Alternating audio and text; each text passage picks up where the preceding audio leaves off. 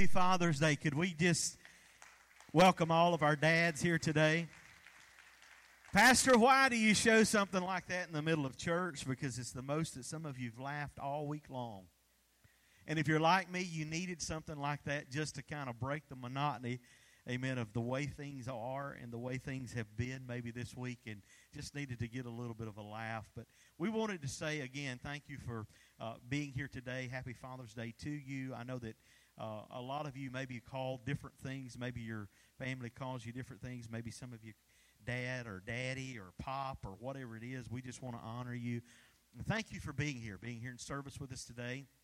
I know that we've got some that are out. They're on trips and vacation, and we understand all of that. But I want to say from the bottom of my heart, thank you for all that you do. Dads, we love you. We actually believe that you are the most vital part of the church. You say, what do you mean the most vital part of the church? I thought moms were.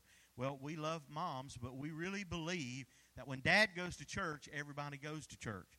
If mom goes, some of them will go, but if dad goes, everybody goes. That's the way that it seems to work, and so we're really glad to have you here today. What a huge blessing you've been to me this weekend, and we thank you for that, and the surprise that was pulled off yesterday, supposed to be under the cover of a meeting that we came to, and ended up being a bunch of people, weird to me, sitting in the dark in the dining hall. But anyway, I think Mary confessed that was her idea this morning. But anyway, thank you so much. I told him yesterday, and I'm going to try my best to get through this message without being too emotional. I'm one of those that I guess just is probably somewhat emotional. My dad would have been so excited that he always thought it was cool when my birthday fell on Father's Day. And to turn 50 on Father's Day would be something that it would have been very unique for him. So I'm preaching today, and I'm using his Bible, one of the greatest possessions he had in 1986 when he was pastoring probably one of his first churches. He was had this Bible. He was a Dakes Bible man. He loved Dakes, and he used to say, he'd say, son, I don't. He said, I can't say that I agree. He wasn't talking about the Bible, but the notes in the Bible. He said, but I tell you what, I would hate to know that I had to argue to the point with that man. So he knew his place, and he understood that, and so it is a huge blessing. And here's what I want to do today. It's a little bit different because it is Dad's Day. We're going to roll it back just a step or two. And I want to share with you, we have been on a journey for the past, now we'll be here 4 weeks, talking about the vision, the mission of the church. And we've talked about that this is all about what God is wanting to do in our lives, because He has something special for us, each one of us. And we talked about in the first week, anybody remember? Know God. Before you can do anything on a journey, we want you to know God. We want you to come into a relationship, to know Him, to find out about Him. And that's what we want you to do. We want you to know God. And then we believe that the second in this journey is, anybody remember? Find freedom. If you've been noticing, they've been kind of changing out on the wall over the kiosk each week, and that's important because each one of those represent the week that we've been talking about. So know God, then find freedom. Find freedom is what we believe works best in a small group setting. It can't always be found in a setting in a church service like this for an hour and a half on Sunday morning. It's best done walked out in our small groups when somebody joins arm in arm with you. And then last week, on our third week, anybody remember? Discover your purpose. And we talked about that, what your purpose was, that everybody is born with something special inside of them. And that is, I believe, something that God puts on the inside of you. It is a grace gift. It is a desire. It is a design to do something more than just be born and die. There's something more to it. Every person here has something in your life that makes you tick, something you like to do, something you want to do.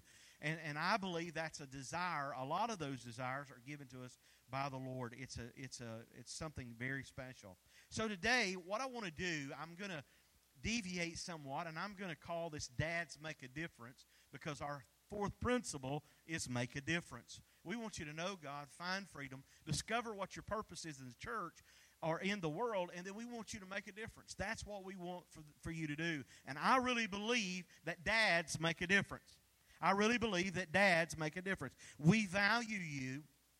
And I believe that there are principles, these principles that I'm going to share with you today, or that I'm going to give to you today, that God has put something good in those principles.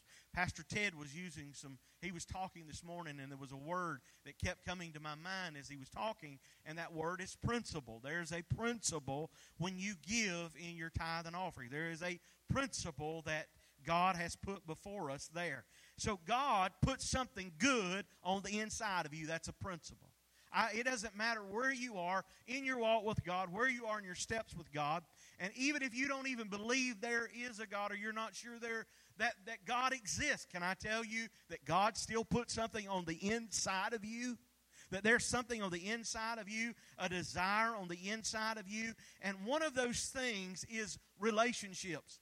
It is to know people. It is relational. It's to know people in the Bible. When you read the Bible, when you read through the Bible, you're going to find out that there's a lot talked about blessings. He said to speak blessings and not cursing, life and not death, all of those different things. Well, in our lifetime, we create community, which is what we're doing here, and we create relationships with other people. One of the main relationships that I believe that we have is with our dad. It's with our father. And I'm going to speak to you a little bit about that and how it's important that everything that your relationships that you have there is a transfer in a lot of those relationships into our life, but God gives us something that needed to be transferred in a spiritual sense to us that I believe comes a lot, especially from our parents. And I'm thankful that when God chose that somehow there would be this transfer into our life, He knew there would be both good and bad. He took a chance and I'm saying a chance, but He knew that the good would outweigh the bad, or that somehow that would happen. In other words, when He was going to allow that to happen in our life, that there would be good things you would get from your family, and there would also be bad things that could come in your life. Anybody know what I'm talking about? We sometimes don't like to think about them, but we do. I'm thankful mostly for the good things that was poured into my life. I'm thankful for a lot of people, but a handful of people that really stand out to me, that share in my story. And I'm going to do this. It will be different today. It will be different from the way we preached last week, so just hang with me as we do this morning. I want to share with you about 3 people today, and then I'm going to give you something you can go home with, that shaped my life. They made my story become what it is today. I believe that's important. Why is that? I'll tell you why. Because it actually not only shaped me, but it shaped the DNA of this church. If you look at when I share with you what they did, or the values that they put in my life, you can see that those values also end up into the church. They made the difference. They helped shape those values, and those values have been passed along from my life and have made a difference in the lives of other people. Amen. That's what you want. Pastor Ted, thank you for coming up, and him presenting that to us, the card, and telling me happy birthday. And he kept saying I was special. He kept saying I was special. I was special, and I'd heard that before. I knew that I'd heard that before. And when I hugged him, I told him I knew that I was, because I had rode one of those buses that they told me that I was special all the time. There's nothing wrong with that, amen? I think we're all special, amen? Amen. So I was teasing with him a little bit. And what he was saying was simply this: you have spoke something. You have given something to me that's of value. You've brought something that is of worth. Can I tell you, there's not one person sitting in this building that I know of that in some way, some form, some fashion, you haven't touched my life in a very special way.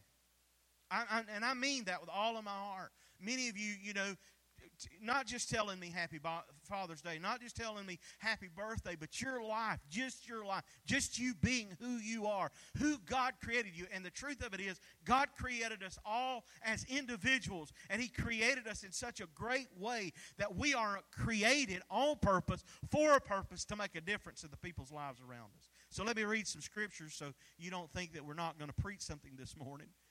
It's out of the Message translation. The Message Bible is more of what would you call it? It's more of a paraphrase than it is a translation. But I like what this says, and I wanted to read it to you from that at Psalms 145, verse 4, and it'll be up on the screen there. It says this, generation after generation stands in awe of your work. Look at this. Each one tells stories of your mighty acts. You know, I thought about that, and I thought about the scriptures. That this is what it's saying to us. From one generation to the next generation, we tell the stories of things that have went passed along. There's somebody probably in your life that you can think about that probably could tell stories. There were people in my life that I love to sit and listen to that could tell the greatest stories. My Granny Minnie would tell stories. She told stories about different things. She was my grandmother's mother who was alive when Beth and I was married. She could tell stories way up in her age that really intrigued me. It really pulled me in. It really drew me in. My dad could tell stories. He would tell stories to me about different things. And I didn't realize until I was pastoring my first church and one of my children said to me, Dad, I love when you tell stories. And he said, when you do that, it helps me to understand. So I realized that storytelling was something that's very important. It connects us from one generation to the next generation. I want us to pray one more time, and then we're going to get into this. Father, I ask you, Lord, that you would help us as we come together, and Lord, as we share the word.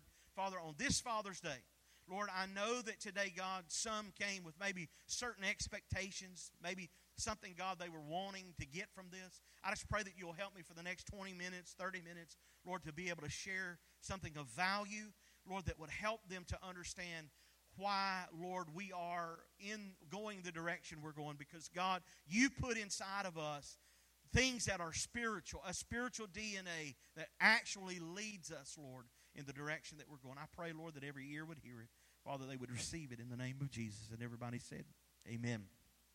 I believe that for most young men specifically, that as an early age, we start picking up role models. We start thinking about guys. We start thinking about what we want to do, who we want to be. And if I would go over into children's church, and especially those kids, and I would start pulling them in one at a time, and I would say to them, who do you want to be like when you grow up? They would tell you a lot of different things. You might ask them, what do you want to be? And they might tell you a fireman. They might want to tell you all of those different things. And some of them might say, I want to be just like my dad. Well, when I was young, really young, I really wanted to be just like my dad. When I began to grow up, I began to be my person as an individual person, but I still wanted to be like my dad. I love my dad. He was my role model. On December the 10th, 2014, I lost my dad. He went on to be with the Lord into heaven, and many of you have heard my story about that. And so it did something on the inside of me. Now, here's something I want you to understand, and I'm trying to get through these, but I want to honor these people today that really made the difference in my life. He was a role model to me. He gave his heart to the Lord in 1979 in a church, and I'm going to share with you a little bit about that. But when he passed away, my commitment to the Lord changed. I really made a fresh commitment to God. I really decided that I needed to step up, and my journey changed. My commitment to the Lord changed. My commitment to my family changed. My commitment to ministry changed. Not that it had ever been bad. It's just that I began to re-look at things. I began to refocus and say, God, what is it that you're wanting to do in me? What is it that I can get from this that really became hard? Now, they're going to put up some pictures this morning. I hope we can. That's not him. That's him there on the screen. And that's the last wedding that he did right before he passed away in 2014. And I got an opportunity to be with him, and it's some of my favorite pictures that I saw. When Dad gave his heart to Christ, he did something. He changed. His life changed. He really made a difference. He began to share his love for Jesus Christ with the world, his world. I'm going to share with you just from my heart a little bit about how he did that. We went to a little church in Russellville, Tennessee. They called it the Junkyard Church. It literally had junkyard cars all around it because there was a junkyard that surrounded it on the property. There was a woman who owned all of that property, and those cars that were there, there was a junkyard around it. Dad gave his heart to the Lord. There was a man that went there, and Dad led this man to the Lord. And as he led him to the Lord, they tried to figure out what it was, what their purpose was. They were trying to figure out what they needed to do. So they started witnessing. They started going out and witnessing. Daddy had an old green Buick. I don't remember how old it was, but it was one of those old, it's just a green Buick's, all I know to tell you. And they would drive down the streets of Russellville and Whitesburg or anywhere they could, and they would pick up, and one of the stories that was told at my dad's funeral was him and this friend of his who's now a pastor, and his son is a pastor, who got saved at the same time. They picked up a man who was drunk on the side of the street. The man thought that Dad was going to bring him in, and they were going to give him something to drink or some money to get something to drink, and they didn't. They drove around with him, trying to get him sobered up and telling him about Jesus. They got him in the car and basically was keeping him in the car. That was something that he did. And I'm telling you that because Dad wanted to make a difference. He wanted to change. He wasn't, at the time, did not know that he was called to preach or didn't realize that at the time. So he was one of the greatest examples of a man that I know that would put God first in his life. He loved his family. He loved his family. One of the values that I'm going to share with you quickly that Dad put into me, one of the great values that he did, was the value, listen to this, of family. Now, family can mean a lot of things, but family to him was when we came together. I drove in many times from Mississippi there. He never thought that I ought to come home, that there should not be some type of family coming together. That meant my sisters, that meant their children, that meant everybody that could. We all came together. A value of family. A lot of times we take those values for granted, but it was very important to me. I feel that way today. I feel that way about my family. It was an honor. It is an honor for me to have my children at my house, to be around me, to be there. Even if they're in their own conversations and laughing, it's just an honor. That is a part. Dad thought that family was all about big meals at Christmas, big meals at Thanksgiving. The year that he passed away, or the year that he was in 2014, I believe it was, I had been up with him in October, at the end of October, and I sat down with him, and we were talking, and we'd spent the week together, and he said something about he wanted to come to Mississippi for Thanksgiving. Well, Dad was very sick, and he had been too sick. He'd just gotten out of the hospital on Tuesday. This would have been like on a Friday. And my mom, and she's probably watching today, hey, Mom, that's just what we people do on TV. I don't know why it is. We don't ever say, hey, Dad, but say, Mom. She said, Dad, you can't do that. You can't drive. Matter of fact, he wasn't even supposed to be driving, and he was. The doctors had been told him to stop driving. But Daddy just didn't want that part taken away, so he kept driving. But he said, you can't do that. And it was kind of one of those things, I was sitting there listening, wondering what was about to happen next, because Daddy was kind of, he was wanting to come see his family. He wanted to come to Mississippi, not to leave his family there, but he wanted to be with us here. And Mom said, and then Daddy kind of got silly, and he said, well, I'll go get in that van and do a donut right out of here and go. I mean, that's kind of how he thought. So for my best interest, I thought, I need to come home, get with my adult children, and we need to gather up as much as we can and go and spend that time with Dad. And we did.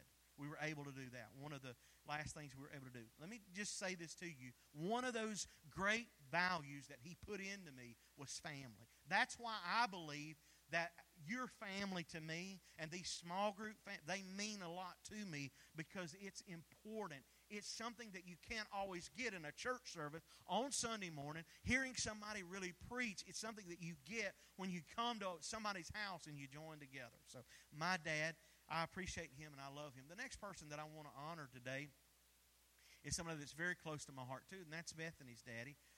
The kids called my dad Pappy. They call Mr. Russell Papa, and he is Bethany's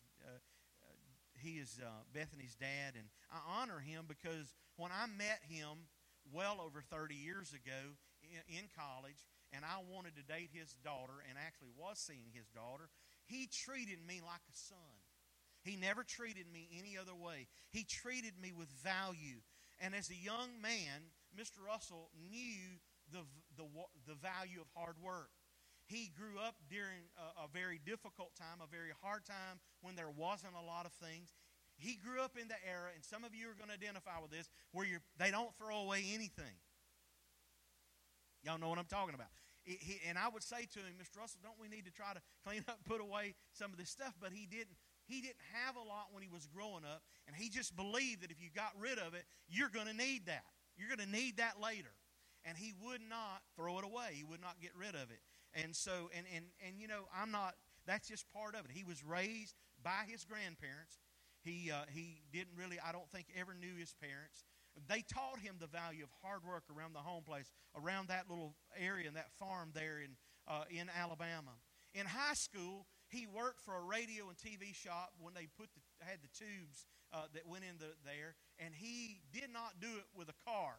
He rode a bicycle from wherever he had to with this kit in his bicycle, and he would go and change out these tubes and make the radios come. And he would tell me that when make the radios work, that they would call the shop and say, send that kid over here that knows how to fix these things. And so that's what he done. That was part of his life. Why are you telling us all of this, Pastor? Because I believe that this man right here put something in my life. He gave me something of value. He understood something of value. When I went to work, he gave me my first job out of college. I was a young man, knew nothing about the electrical work, electrical contracting or anything like that. And he gave me my first job. I remember him giving me my first conduit bending lessons and teaching me a lot of the things that he did. You say, Pastor, that's not that important, is it really? Is it really that important?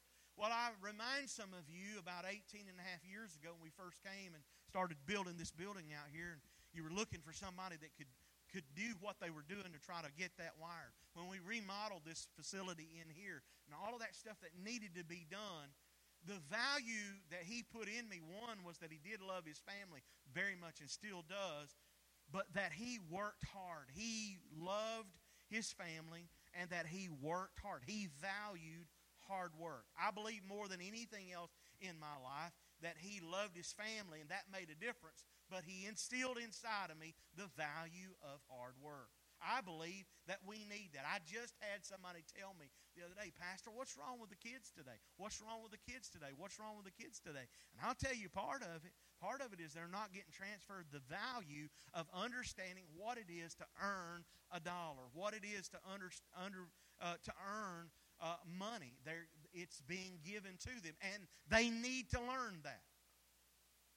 Amen. They need to learn that. They need to learn the value of that. You say, Pastor, that seems like a hard thing. Why don't we just give it to them? Because I'm going to tell you, I've had men who are close to me that have lots more money than I've ever had tell me that one of the worst things they ever did was give to their kids everything. They regret it. They wish that they had never done that. So giving them the value. When I say hard work, I'm not talking about slave driving them. I'm talking about they need to know it's okay to pick up in the yard. It's okay to rake leaves. It's okay to make their bed. It's okay to load a dishwasher. If you had a dishwasher. We did not have a dishwasher growing up. We were the dishwashers. We did keep, our rooms clean. And my kids would say, I know where Dad gets his neat and tidy and want to keep things clean and in order, where it came from. Well, you know what? I'm not saying that.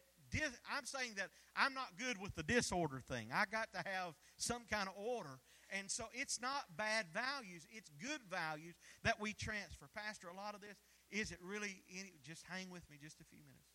There's one more, and wasn't sure if I was going to get the picture of this, but I honor Mr. Russell today. He's still living, but this is my pastor from when I was 10 years old, when I first gave my heart to Jesus. He was my pastor at the time. Mr. Russell is now, he turns 80 this year, Bethany's daddy. But Brother George, Pastor George C. Davis. Brother George Davis was my pastor, and he lived to the ripe old age of 86 years old. He was a 20th century Apostle Paul. Literally. He built churches, and I can take you to a church in Russellville, Tennessee, that literally, and they will verify it. There's people on Facebook that verify. He built that church and funded it from selling peanut brittle that they made. he not only built churches like that, but he built them by the fact that he would go to a church that in our system, what a lot of times they want to do is, if you do well at a church, kind of like at your job, if you do well at the church, and you build the church and the church grows after a certain amount of time, they'd like to move you to another church. It's kind of like stepping you up. Brother George Davis was a Church of God man, and he never did that Do you know what I knew that he always did? He always went to churches that were struggling and hurting, and when they would put him in there, he would build that church up, and he would raise that church up, and he would fill that church up. He gave me some of my first opportunities to preach, but Brother Davis was a great man. He was a great man of God. He planted churches in Nebraska, Louisiana, Tennessee. He did this for over 63 years. The last time I saw him was about somewhere around 2009. He passed in 2011. He was about 84 years old.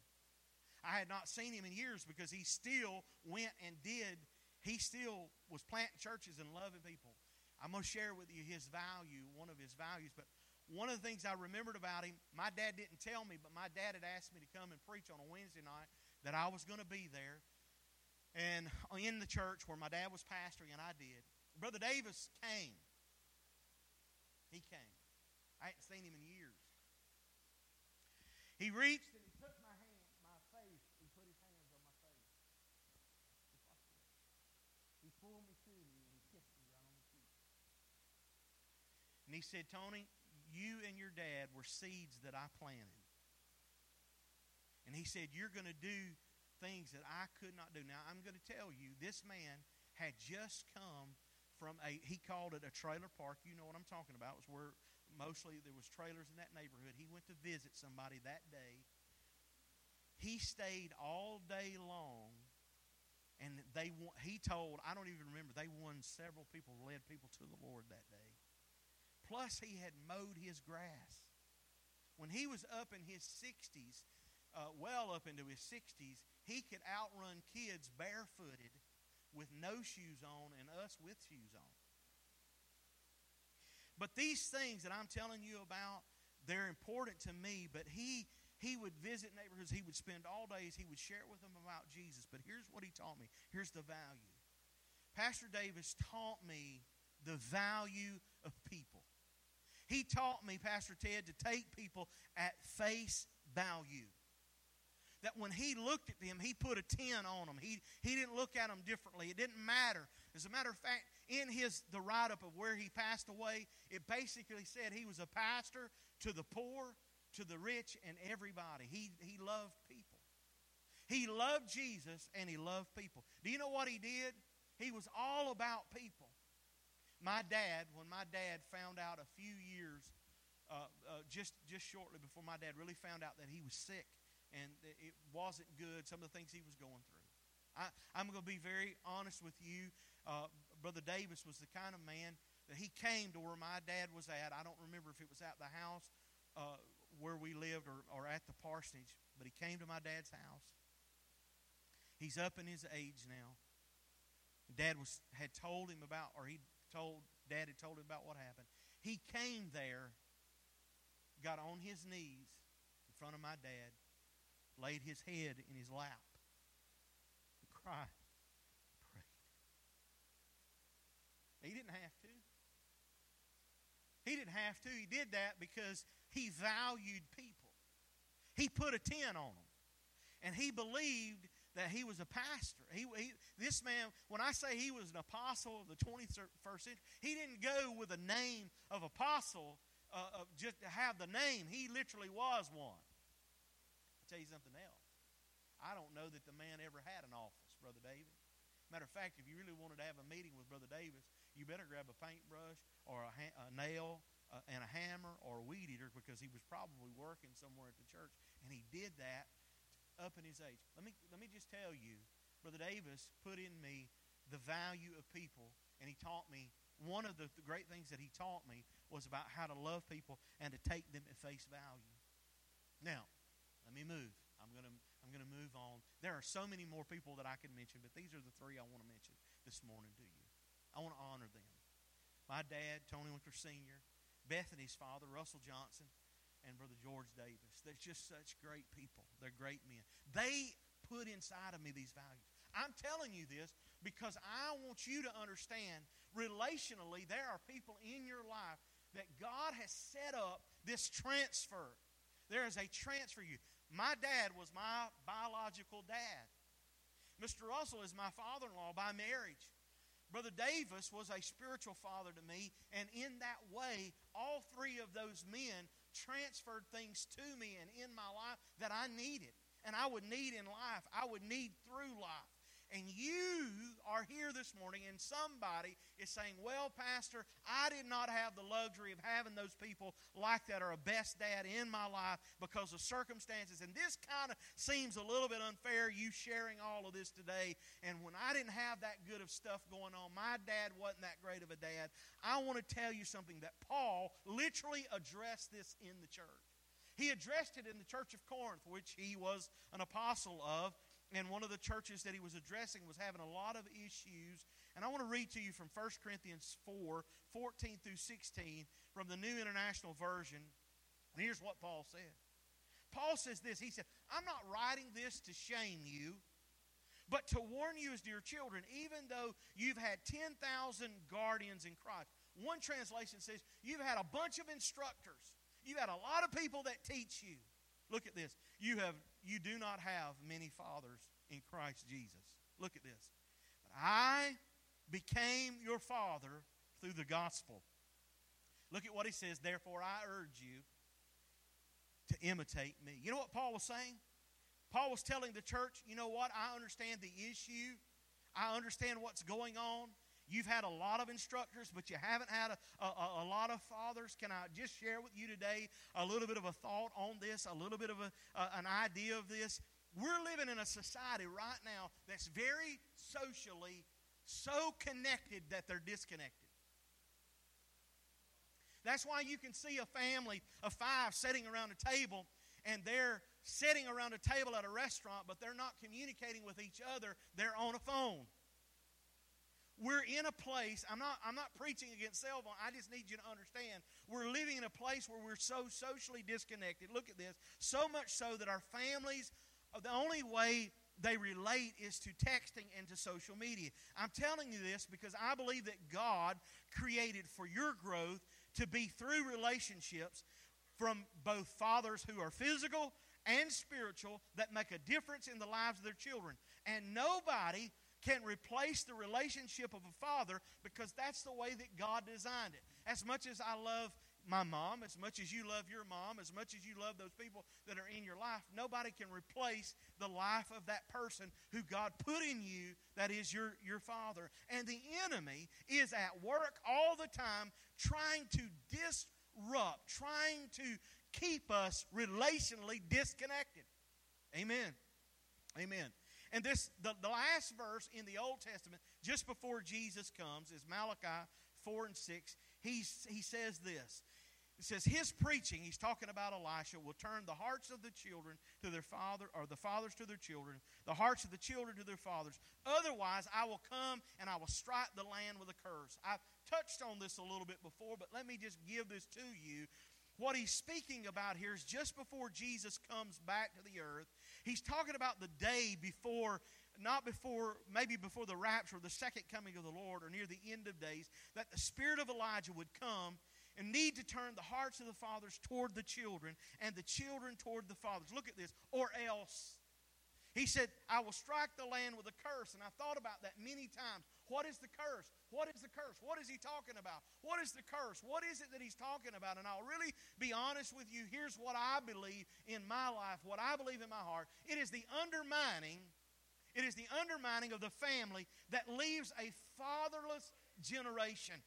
A fatherless generation. What are you saying that, Pastor? I could give you statistic after statistic after statistic to show you how that when children do not have the father in the home, the effects or the ill effects that it brings on them. Now, I'm not telling you again that you're doomed. I'm telling you there is something that we can do about this.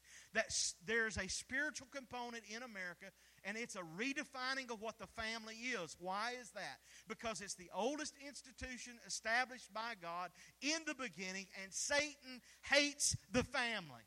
He does not want the values to be passed along from fathers. He does not want the values to be passed along from a mother. He does not want the values to be passed along relationally to others. So, Pastor, what in the world are we to do? What are we going to do? There's three things I'm going to give you, and we're going to close quickly. I'm going to give these to you, three values that you can have. Number one, allow God to heal your wounds. I could have used the phrase here, and I've heard this phrase, that God needs to heal your father wounds, and that's true. I'm going to tell you, if you've been disappointed in your past, you've been scared by or hurt by a father, a coach, a member of your family, you need to allow God to heal the wounds in your heart. This won't happen overnight. It won't happen in the next day. It is a process. It takes time, but I believe that you need to allow God to do a work in your life. Why? Because if you don't choose to allow God to heal your wounds, you will block people out of your life that potentially have the best things in store for you that God wants for you relationally. The only way you can get it is by those relationships. But when you block them out, you say, well, I don't want anything. I have been around. I want you to listen real close. My family, I grew up with a family of huggers. Anybody know what I'm talking about? If you don't understand that, you know it's okay. But my family is huggers. A hugger is not something you put around a cold drink. It's what you do. You hug people. We're from the South. It's just kind of one of those. My dad did that. My father-in-law does that. Brother Davis did that. Those people that I knew, they were huggers. And I'm a hugging person. I didn't realize, until I got older that they would tell you in school, you need to be careful.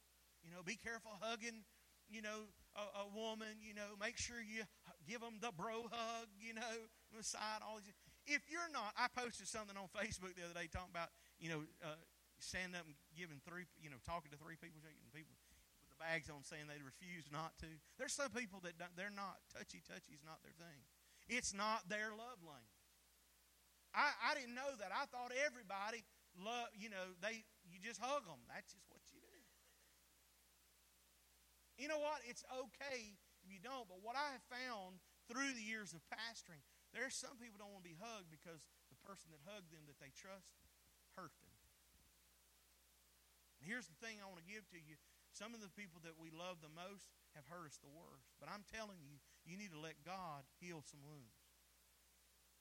Listen to me, ladies. Not every man is out for you.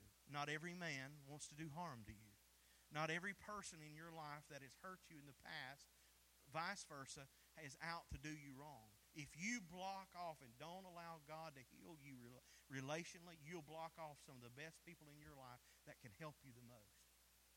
Because you discount that everybody has some kind of agenda, and they really don't.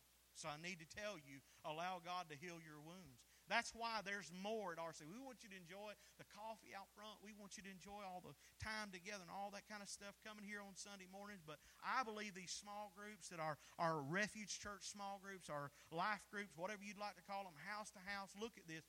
Listen to me. Hear what I'm going to tell you. You don't need a church as much as you need a family. Say it again.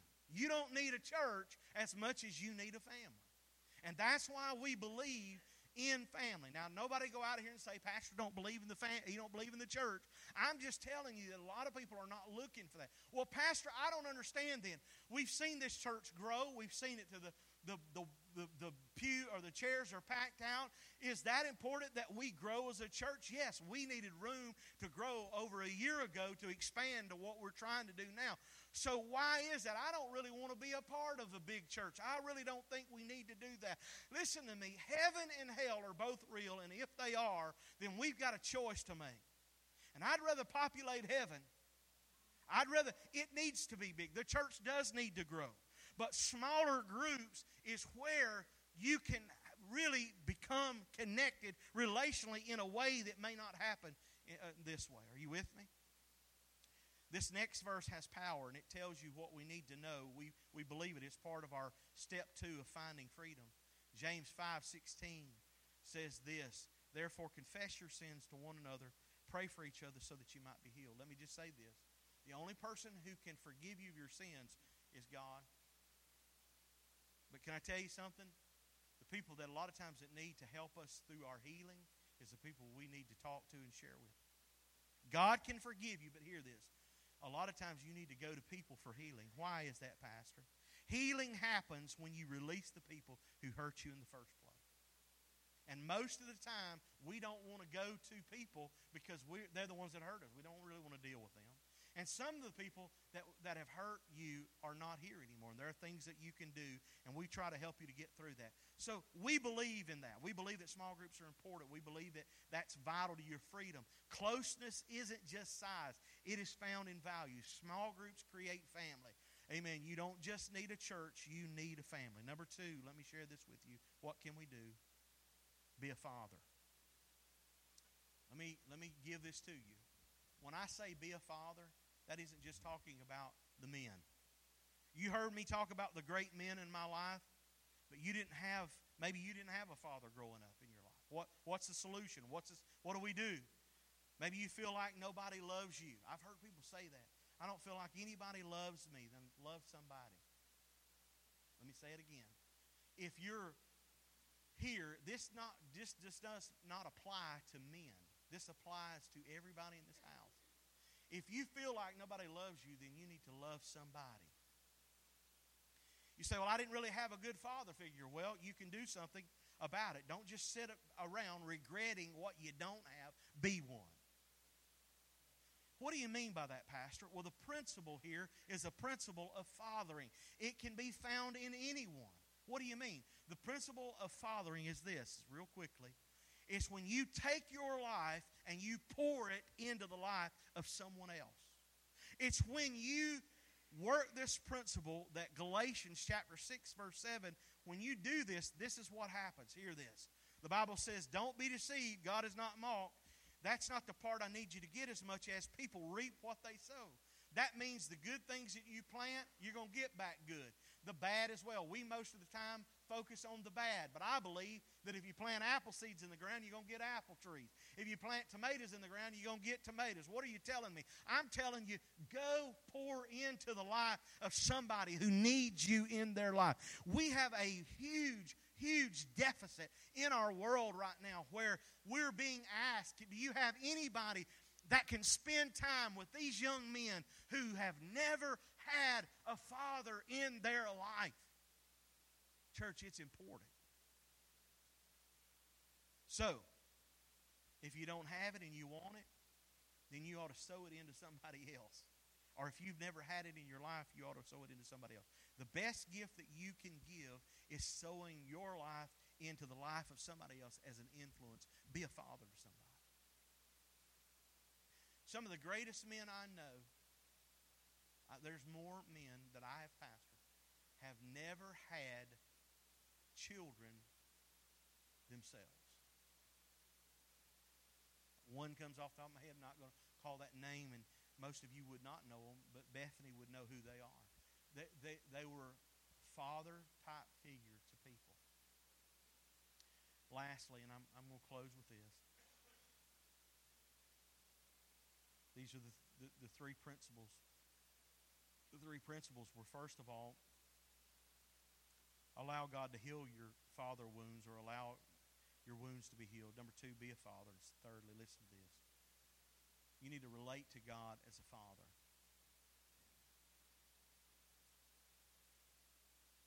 We're getting ready to close. Listen to what I'm about to tell you. I think that the biggest trick and the lie, one of the biggest tricks and the lies of the enemy right now, is to try to drive a relational wedge between you and your father, listen to this, so that you will never relate to God as Father. I'm going to close. I heard this here not long ago, and I believe it's true. You know, I hear guys that will never really, they talk about God as Lord. They talk about Him, and He is Lord. They talk about Him as King. But when it comes to the Father part of it, they don't get it. they don't really get it. Where He is our Father. Matter of fact, He is Abba Father. He is the greatest Father. And they had what it is, they had such a disconnect with their Father, whatever it may have been that might have happened in their life, that now they have trouble relating to God as Father. And He is. One of the greatest things you can have happen in your life is that you relate to God as Father. Whatever it is, wherever you are in your life right now, listen, God is not a leader of a religion. He's a Father. Matter of fact, Romans 8:16 from that Message translation, it says, God's Spirit touches our spirits and confirms who we really are. We know who He is, and we know who we are. Look at this. Father and children. Verse 16, it teaches us. Once we accept the truth about who God is and that He loves us and that we're children, we understand that, you know what, there's more to this thing. It's more than just Him being Lord. It's more than just the fact that He's God. He's Father. He's Father. I want you to stand with me today.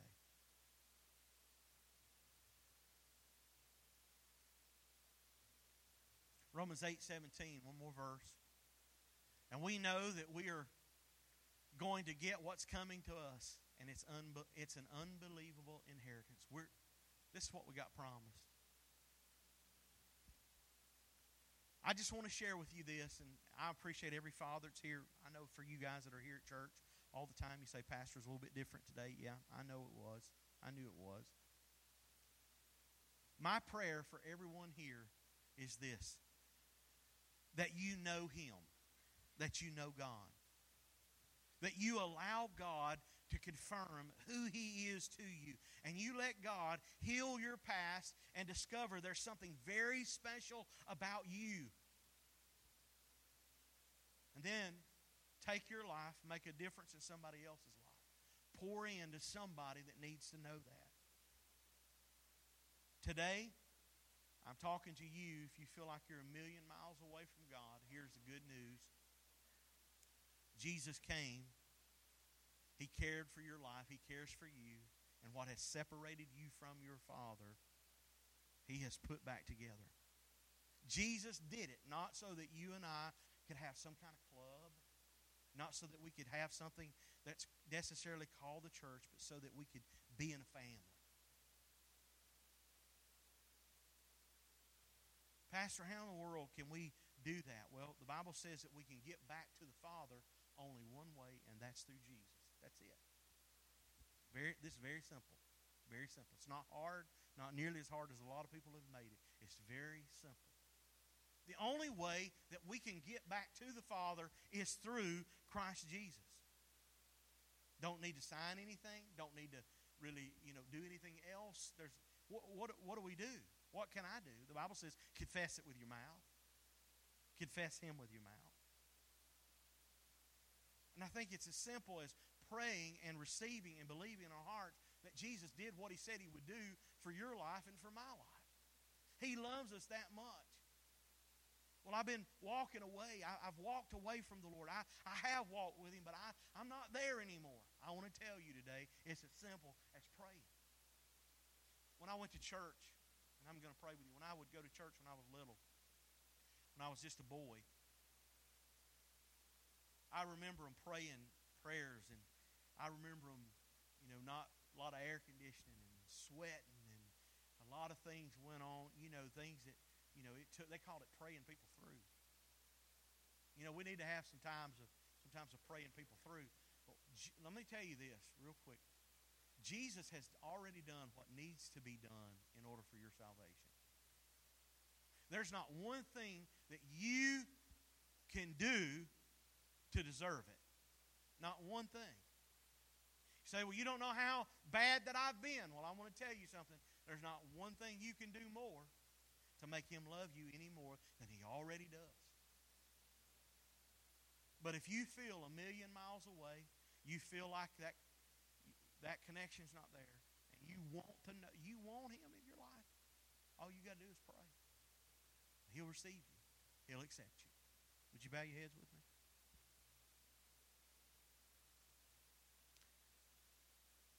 I'm not going to ask you to come to the front. Not even going to ask you to lift hands today. I'm going to pray a prayer. Would you pray this prayer? I want to lead you with words or help you with the words.